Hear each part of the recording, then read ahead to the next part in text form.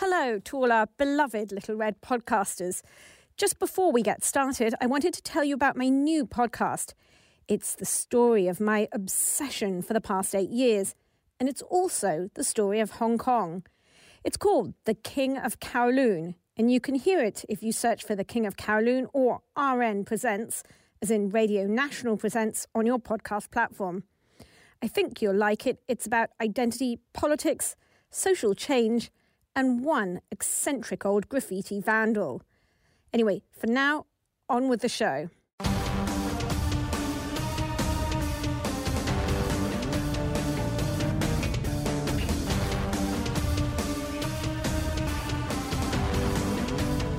Welcome to the Little Red Podcast, which brings you China from beyond the Beijing Beltway.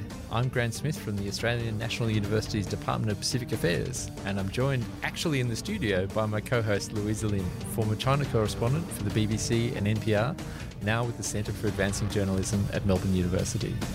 We're on air thanks to support from the Australian Centre on China in the World.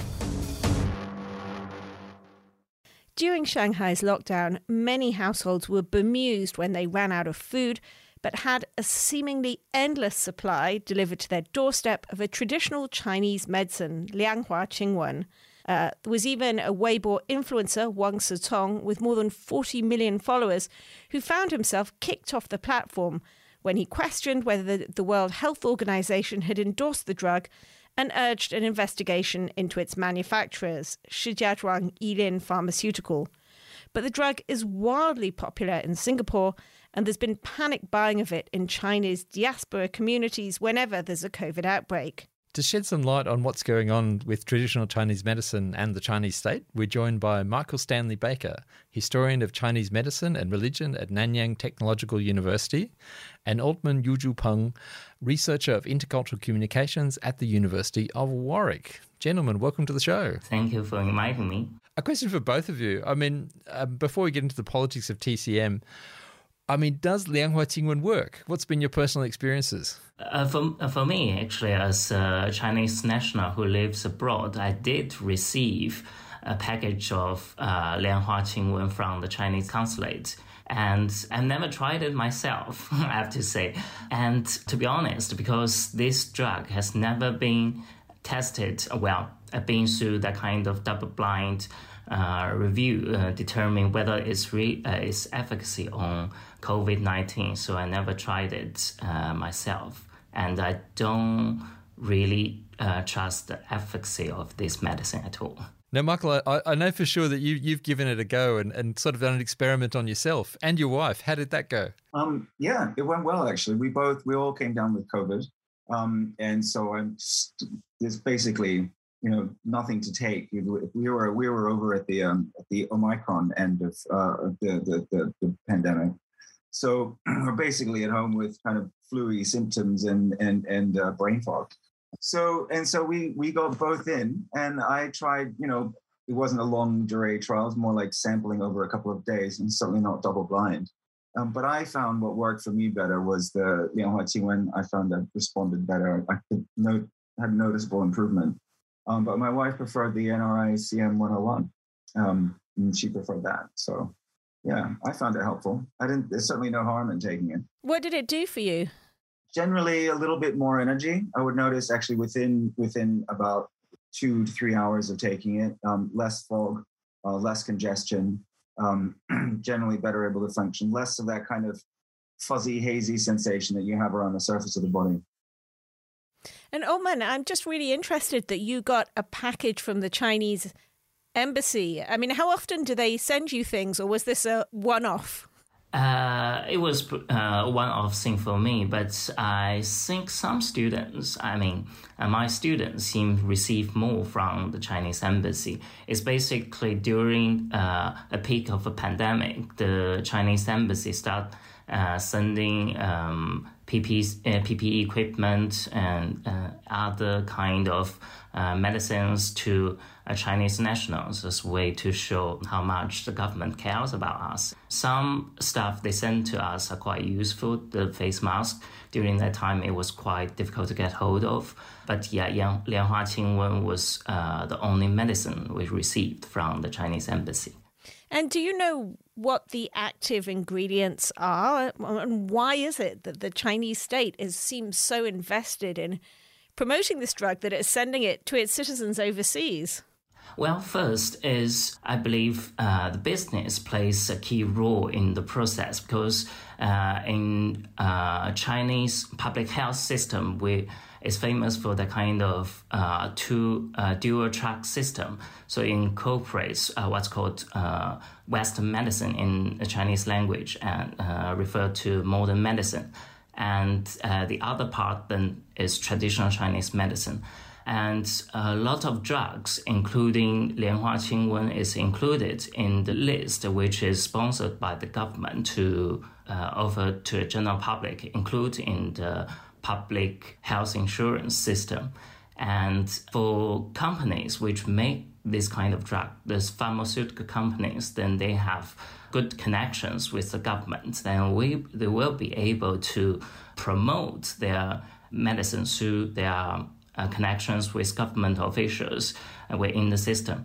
And for this case, I believe that's a reflection of how pharmaceutical businesses connect with their connection with the government works.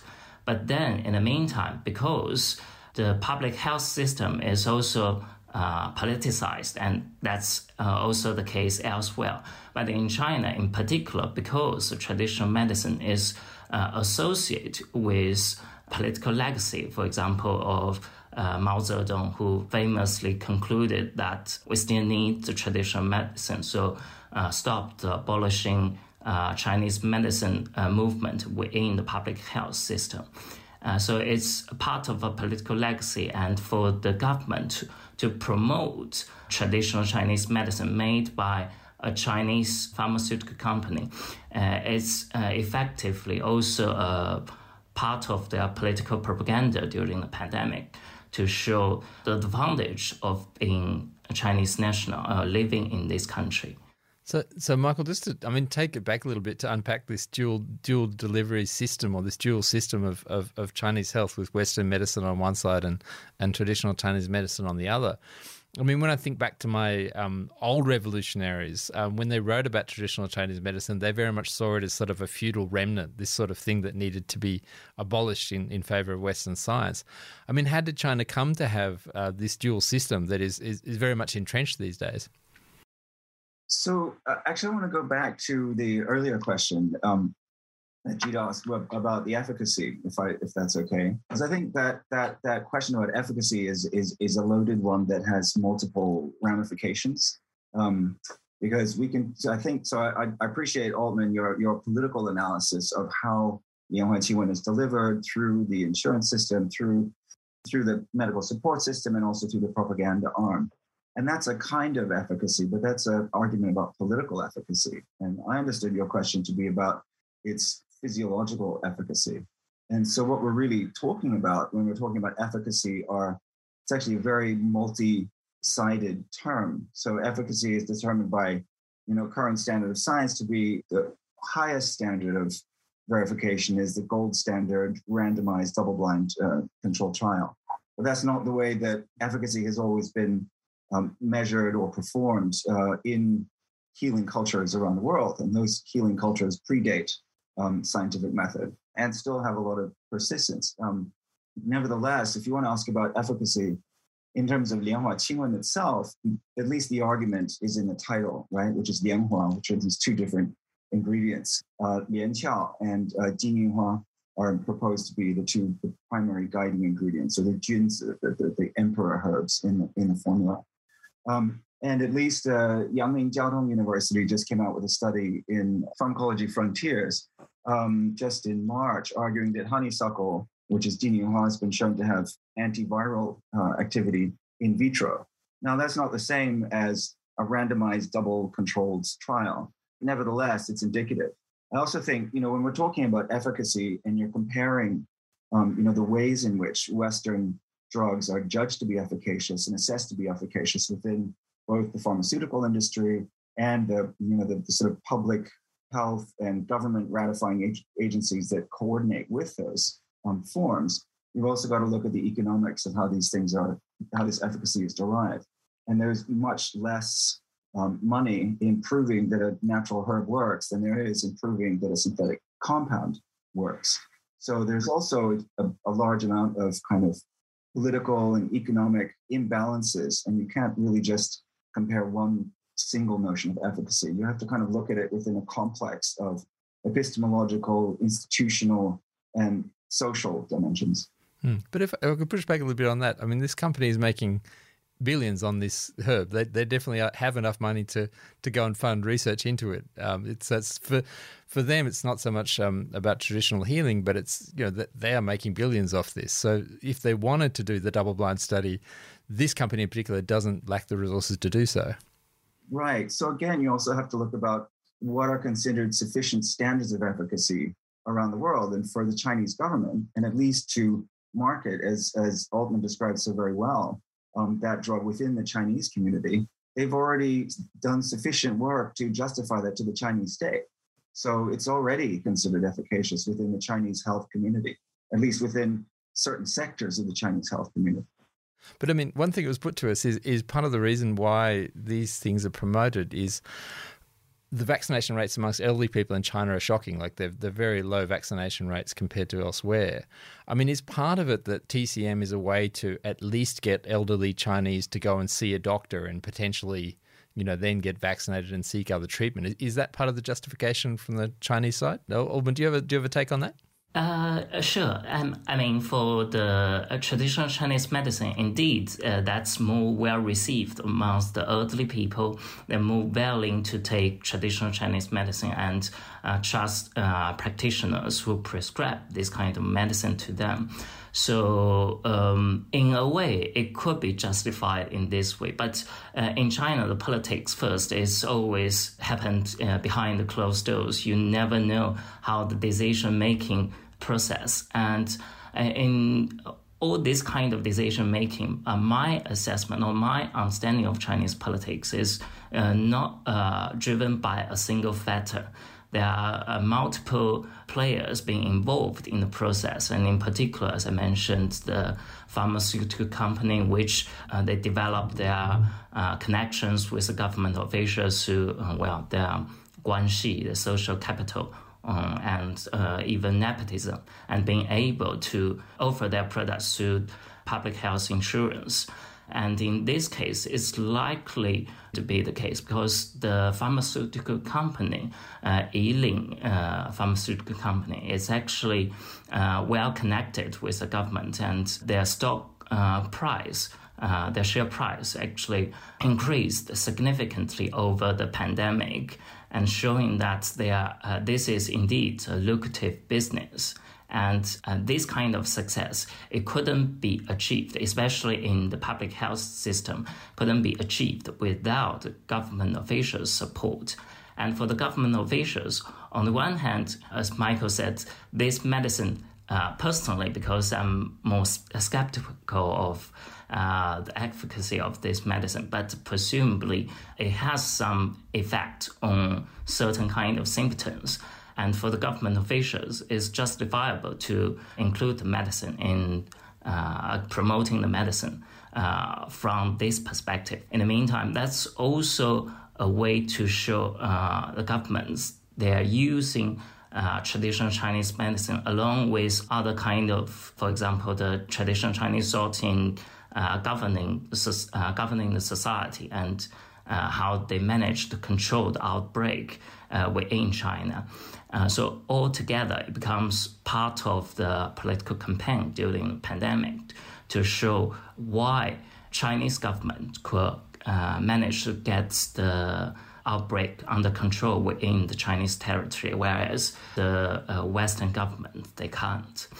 And we have seen this kind of politicized nature of the debate. We can see actually was in April when news about the inefficacy of Lianhua Qingwen and even severe side effects of the medicine being reported by the media. And we could see public figures criticizing the Chinese government's promotion of the medicine and by extension their a continued use of severe measures in China to manage the outbreak, including, for example, Wang Sicong criticized on Weibo and soon deleted his comments, and no one knows whether it's himself deleted the comments or it's actually being censored, because since then his Weibo account was suspended on the platform. It's worth bearing in mind, at least from the perspective of Chinese medicine, and I'm not here advocating any of the the machinations of the Chinese state and how it's promoting it, but certainly in terms of preventing the disease itself, we have a very different notion within Chinese medicine, because there's no concept of a virus, right, in traditional Chinese medicine. So what Lianhua Qingwen is doing is treating the collection of the syndrome of symptoms, right, that's coming out of it. The notion of Chanranbing or transmissible disease really only entered China in the late 19th century. Gao Xi from Fudan Daxia has a really nice paper on it. So that notion came into play during the Wuhan period of the outbreak, where people were going in and taking formula, not only after they'd been infected, but also the medical staff that were going in and treating people were also taking it to build up their immunity, their prevention. When I say that immunity, I say that quite loosely. This is not a biological immunity to the virus at all. So there's also this notion that Lianhua Qingwen can treat the symptoms, can treat the disease, and the notion of prevention versus cure is more ambiguous. It's more nuanced within the epistemological domain of Chinese medicine. So are you saying that Lianhua Qingwen can be used as a preventative as well, or at least that's one of the reasons that they're giving for distributing it? It is considered that it can be, and some people do take it. I'm not advocating that, yeah. But that's part of the concept. Yeah, that's in there. So in the failure of being able to put in all of the infrastructure to get the vaccines out, for example, you could see that could be an alternate conceptual handhold that people could be using to think about the problem. Yeah, it's really interesting, isn't it? When you start looking at the different systems of medicine in the way that you've just explained, how conceptually different they are. I mean, it's almost like it's hard for them to exist in the same space because the conceptual understanding of disease is so different. I mean, how does the state deal with that, Michael? Well, it's run a dual system. It's been giving both forms of treatment are available in hospitals. They're often intermixed, and it really comes down to on the ground how physicians interact with one another. At least from reports that I heard. So this is secondhand reports from people who knew people who were out during the Wuhan operation when they were in the height of the triage situation and fending off and using all resources that they had to hand. Now, this is a very different kind of situation. That's the emergency outbreak of the crisis, not the building up of government infrastructures later on. The doctors worked very well together, according to reports, and they're quite good at handing off. Saying, well, you're good at this. Okay, you go treat this cough syndrome. Okay, you can treat the cytokine storm issue, so you go off and handle this. So at least this, as it has been described, there is a spirit of camaraderie and cooperation at the site of duress. That's a different thing once you start getting into institutional outplay and how you develop and construct those systems. Yeah, I think that's a really good way to describe institutional outplay, because was at the early stages. And I think now you have huge vested interests involved when you're talking billions of dollars. I'm curious as to whether, out of envy or out of, scientific concern, that has there been any pushback within the Chinese, what you call Western medical community, against, how well these drugs are selling compared to, how well the Western approach to treating the virus is doing? Question for either of you, really. Speaking from Singapore, absolutely. The Singapore government has not ratified any TCM treatments for treating COVID whatsoever. And advocates for it from the opposition party were shouted down both in parliament and then later in all the propaganda arms, within the next few days. And then the MOH, the Ministry of Health, quickly rolled out statements that TCM and particularly Lianhua Qingwen does not treat COVID. That's a when you read it closely, that's a nuanced claim because, of course, Lianhua Qingwen doesn't treat COVID; it treats these symptoms, right? And they still would claim it does treat the symptoms of cold and flu, but many of those symptoms overlap. So it's a nuanced position, actually. Altman, do you have any thoughts on that? Unlike Michael, I'm not an expert in medicine per se. And for me, my assessment is more from focusing on how the debates are politicized. And in particular, very interesting what I observed through my data analysis mentioned in the paper I published. And what I discovered is that this kind of the position, the stance the general public takes on traditional Chinese medicine associate with their support or disapproval of the Chinese government, or not necessarily Chinese government per se, but at least their approach to the pandemic, to managing the outbreak. I conducted a research on Zhihu, which is a Chinese equivalent of Quora in the English world, knowledge sharing website, and usually is the kind of middle class informed internet users engaging in social discussion debates. And in this case, in my data analysis, I discovered that in general, those general public or Zhihu users who support Chinese government, they tend to support traditional Chinese medicine. And those who disapprove of Chinese government or specifically their approach to the pandemic are often disapproval of traditional Chinese, and they're criticizing traditional Chinese medicine as well.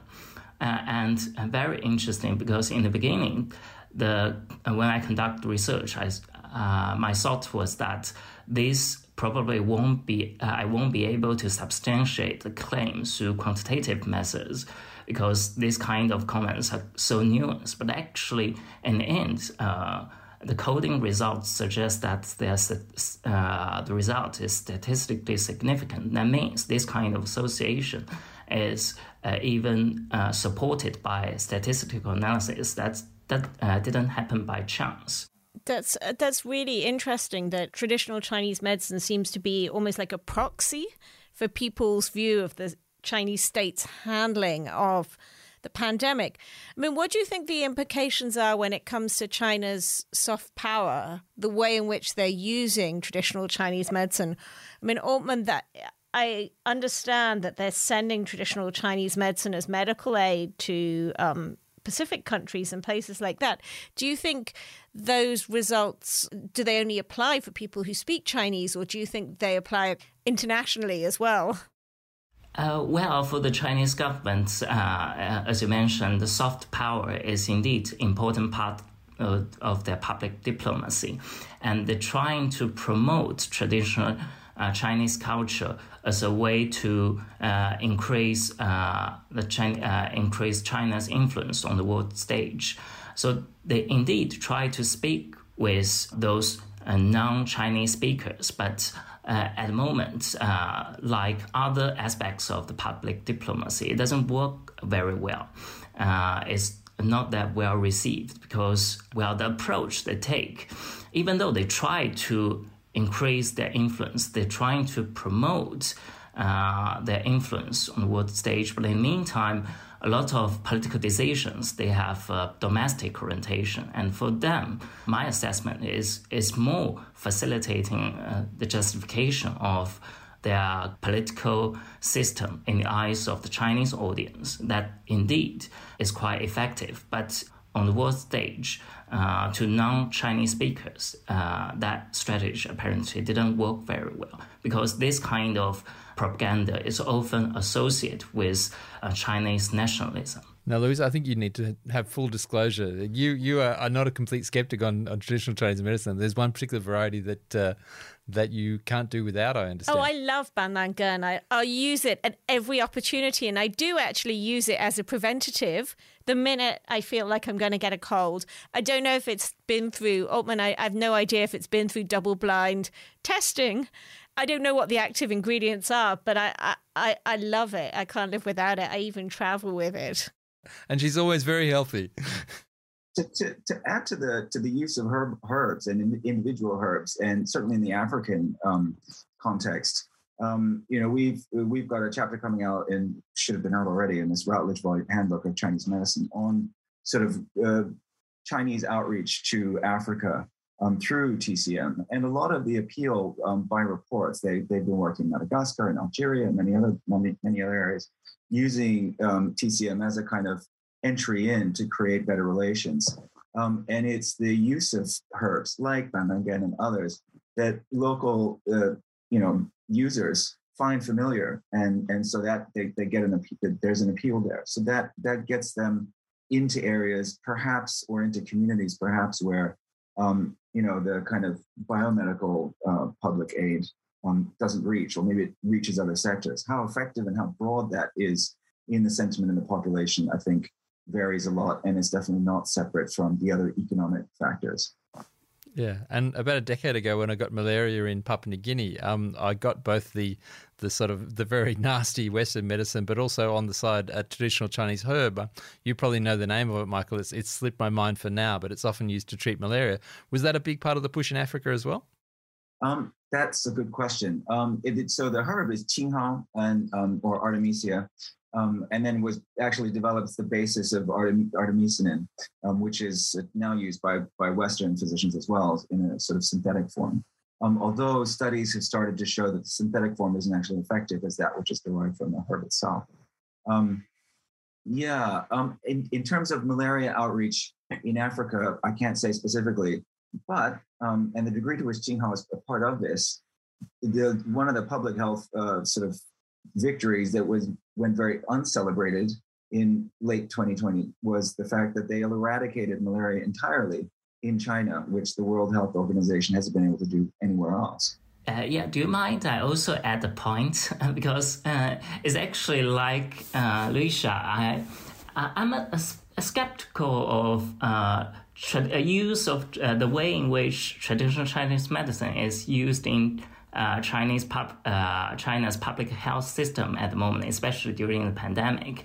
But in the meantime, I have to disclose that my mom is a doctor, a Chinese, and she used traditional Chinese medicine. And actually, sometimes I'm relying on her prescription to treat some of the disease I have.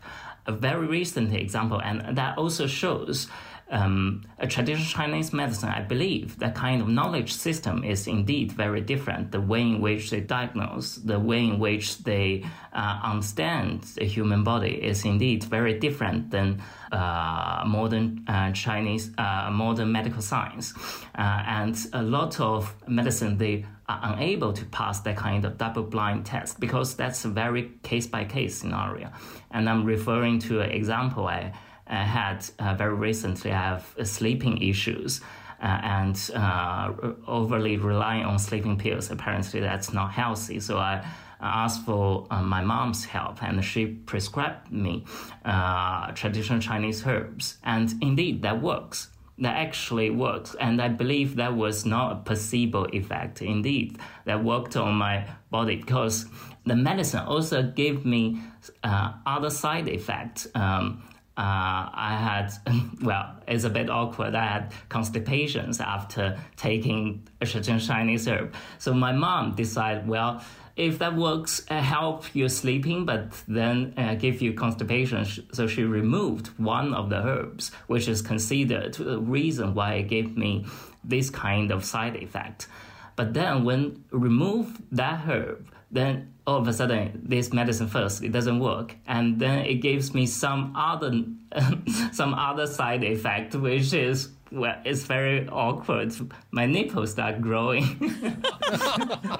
So I can't imagine this happening. And my mom didn't have a clue why it happened and why the original prescription works. And then without one single herb, it gives me a completely different side effect. So you can see this kind of the way in which they diagnose, the way in which they help people is very different. And sometimes I have to say, the practitioners, they are also doing experiments on each individual case. So the way in which they do things, definitely it cannot pass the kind of double-blind test, that kind of highest standard in modern medical science. But in the meantime, they are able to help people in certain ways. So, so I would say my position on traditional Chinese medicine is very, very much pragmatic. So I believe that they have efficacy on certain scenarios, but in the meantime, I'm skeptical of the way in which it's being used, being considered as a kind of the same way as modern medicine. I quite agree with you, Altman, there. I mean, because I having a clinical degree in Chinese medicine myself, and having seen results in clinic, which, medicine, in some cases, people couldn't get results from Western medicine, and you see how Chinese medicine can be effective. But that's not to say that it's a universal thing. I think it is really important to think about the way that Chinese medicine is delivered. It's the ultimate personalized medicine, because every time a patient walks in the physician's door, it's a new diagnosis, it's a new disease. So you re-prescribe. And so you would never say, oh, just keep taking this one pill ad infinitum. But that approach, mind you, that can lead to symptoms, as you described, side effects, and these kind of things, which are constantly adapted, which is one of the problems of doing this large-scale randomized double-blind trials. It's one of the reasons that Chinese medicine is maligned in the press. They always say, oh, you can get killed by taking Chinese medicine, and they always cite ephedra or mahuang, which in the cases where people died from taking it, they were taking it in an American repackaged form as a diet substitute, and also for energy, like an energy tonic, like a Red Bull or something. So people kept taking that single herb at doses that no Chinese physician would prescribe. So that need for very close diagnosis is important. And so I think even in Chinese takers of those pills will also know you should only take them for a certain amount of time, and what kind of things to look out for. But that need for personalization of the medicine, it does seem to indicate that actually if the state was trying to use traditional Chinese medicine as a form of medical diplomacy, it could actually not be that helpful, because it actually probably might not necessarily work when sort of dispensed in this way in massive quantities. Is that correct, Michael? It's interestingly, the formation of these pre-packaged, pre-designed formulas in a mass form dates back to the 11th century, to the Song Dynasty, when they were also having huge epidemics. And in order to address these, and also was also a big economic and political issue, they set up a national pharmacy. So they would prepare these packages in the capital, and they would distribute them out, and people would get them with much less kind of physician careful diagnosis. So that pattern's been there for a long time. But again, people take those within a certain set of expectations, a cultural set of expectations. And we're working now within, multiple health systems, multiple medical epistemologies. So it's, these medicines are now circulating in a different context. I mean, that's not to say that everyone who takes NYT1 is going to have something disastrous happen. So could I go back to the history question? Why we end up with the dual system? It's often just slated to, well, Mao was into it, so it was in there. But I mean, is it more complicated than that, Michael? Yeah. I mean, since Chinese medicine has gone through a series of approvals and tests and reaffirmations, but most particularly in the early 20th century, when you had biomedical doctors coming in arguing that this doesn't operate within their paradigm.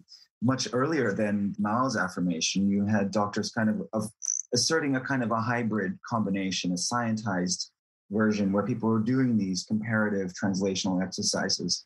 As Sean Lay's, the title of Sean Lay's book calls it, it's neither donkey nor horse, or fei ma fei lu, right? It's this kind of hybrid emerging context of medical translation. It's an ongoing thing. I mean, even in today, when you take people who are so-called strictly practicing Chinese medicine in any clinic, be it in China or elsewhere, they're reading X-rays, they're getting blood reports, they're finding out about the hormones in the body, etc. So it's already a very mixed kind of practice. Altman, do you think, though, that given the fact that COVID is here to stay and China is still embarked on, this image building scheme, do you think that we are going to see much more use of traditional Chinese medicine as medical diplomacy overseas? Well, in terms of the use of traditional Chinese medicine, we're definitely going to see that plays a major role in China's combat against the pandemic within the Chinese territory. The extent to which they will increase the kind of promotion overseas, that's something difficult to predict. But my understanding is that they're likely to continue to promote the same way as they did during the peak of the pandemic, because this kind of the use of traditional Chinese medicine is very much associated with traditional Chinese culture, and in particular, Xi personally seemed to be a fan of this kind of idea of promoting a traditional culture against the Western influence. So we will continue to see this kind of public diplomacy for sure.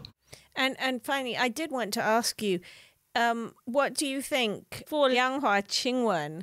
Has this actually been good or bad? I mean, it seems there's been quite a backlash against this medicine, especially in Shanghai, because people, and maybe not because of the medicine itself, but because people were not having enough food to eat, but continued to get this medicine, delivered daily, and they got really fed up with it. Do you think they've played it well, or have they played it poorly? Apparently, the Shanghai outbreak, the most recent outbreak in Shanghai, changed a lot of people's perspective within China, because we could see that since the peak of the pandemic in outside world, China managed to get it under control, and people live in that kind of normal-ish life within China for almost 2 years. So there are a lot of supporters, people who are supportive of this use of severe measures. But then in Shanghai, the outbreak, when they lose control, when people got starved in the most developed city in this country, then we could see that a lot of people start changing, and we could even see people start running away from the country. They develop a very interesting term, 润, which means run, but they use a Chinese character to replace it to avoid internet censorship. So we could see sentiment change in China. But then this kind of change, to what extent that will really lead to a change of the government's policy, and in particular, most observers or academics will closely observing the issue. We predict that it's unlikely to change, especially when the party conference is coming up very soon. But do you think it's changed Chinese people's views towards traditional Chinese medicine itself? For this single, because traditional Chinese medicine, those who believe in traditional Chinese medicine, they're influenced by the politics, but it's not just about politics. There are still strong support for traditional Chinese medicine within Chinese society, in particular, the early generation. A lot of them, even critical of the government, they still believe in traditional Chinese medicine within the community. As I mentioned in my paper, the kind of association between supporting traditional Chinese medicine and supporting Chinese government is more, it plays out within the context of politicized debate. But then it's actually what kind of medicine they choose is not just influenced by politics. So this is a more nuanced issue, and I don't think unable to control the outbreak will lead to a lot more people start disbelieving traditional Chinese medicine. To look more broadly outside of China, and you don't have to look under institutions that have China on the front cover, but have them in the gears. You look at the International Classification of Diseases. It's published by the WHO, and in the 11th publication, which came out in 2019, they included a whole host of Chinese medical disease terms to the great, to mixed reception, let's say, with a great deal of anger within certain sectors of the scientific community, and a great deal of celebration, of course, among practitioners, not only of traditional Chinese medicine, but also other natural health, traditional health practices from around the world. And just 2 months ago, they published a whole set of a translation of Chinese technical terms, conceptual terms, basically standardizing the translation of Chinese medicine for globalized medical usage. So, and as we know, the WHO is not impartial with relation to China. We can just look at the exclusion of Taiwan, for example, from the WHO as a sign for the kind of influence that's there. It's not entirely neutral body. So it's in terms of its further circulation, that's definitely what's going on and the way it's going to be moving forward. What we're also seeing as research on COVID burgeoned around the world in ways that nobody has ever seen before, that's been happening too with research on the herbs coming out. So there's a host of studies now about the different ingredients, and they're continuing to produce these because of validating not just, and also to come from areas that are not just China, from Taiwan, for example, the National Health Bureau, as well as Yangming University are publishing studies on in vitro trials against viral effects against Chinese herbs, and using these to validate not the Chinese government, but Chinese medicine. And those two are clearly related in certain domains of the public sphere, but they also have their different avenues too. I just really loved that fact that, Michael, that you said about the Song dynasty and the standardization of herbs. I thought that's amazing. I've never heard that before. What was the pandemic or illness that was being treated at that time? Well, historical, retrospective diagnosis of epidemics is difficult to do. So, but they were described as qi, basically, qi being, these fast spreading diseases. But still, although people recognized that they were spreading, the notion of human-to-human transmission wasn't really present. It didn't really come in until the 19th century with germ theory. Given your knowledge of the way China has dealt with epidemics in the past, and it was really interesting what you said about the Song dynasty, do you have any indication of trends in the future? So with that advent of the Song dynasty, which you also and this national pharmacy, that also occurred at the time that printing started to flourish in China. So recipe books were spreading all across. So you had a massive new communication technology. Then you also had the state introducing a new sort of set of the formal offices within the government. So you had new medical bureaucracy, new medical communication, new medical infrastructure occurring around these pandemics. And at that time, Chinese pharmacological theory went through a massive paradigm shift. And from that emerged 4 or 5 major schools of thought, which have dominated Chinese pharmacology since.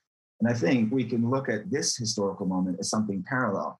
We have a new technology, we have the internet, and we have new sort of state relations producing a whole different kind of distribution of medicine and of kind of healing knowledges. And where that's going to go will be very interesting to see. Michael Altman, thanks for joining us. Yeah, thank you very much. I'm Grant Smith, and you've been listening to the Little Red Podcast, bringing you China from beyond the Beijing Beltway.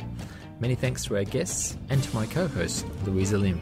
Editing for this episode was by Andy Hazel, background research by Julia Bergen and Shu Chong. Our theme music is by Susie Wilkins, and our cartoons and gifts are courtesy of Seb Danta. Bye for now.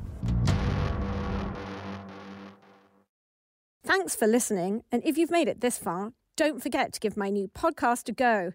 It's called The King of Kowloon. It's the strange story of an old eccentric who became an icon.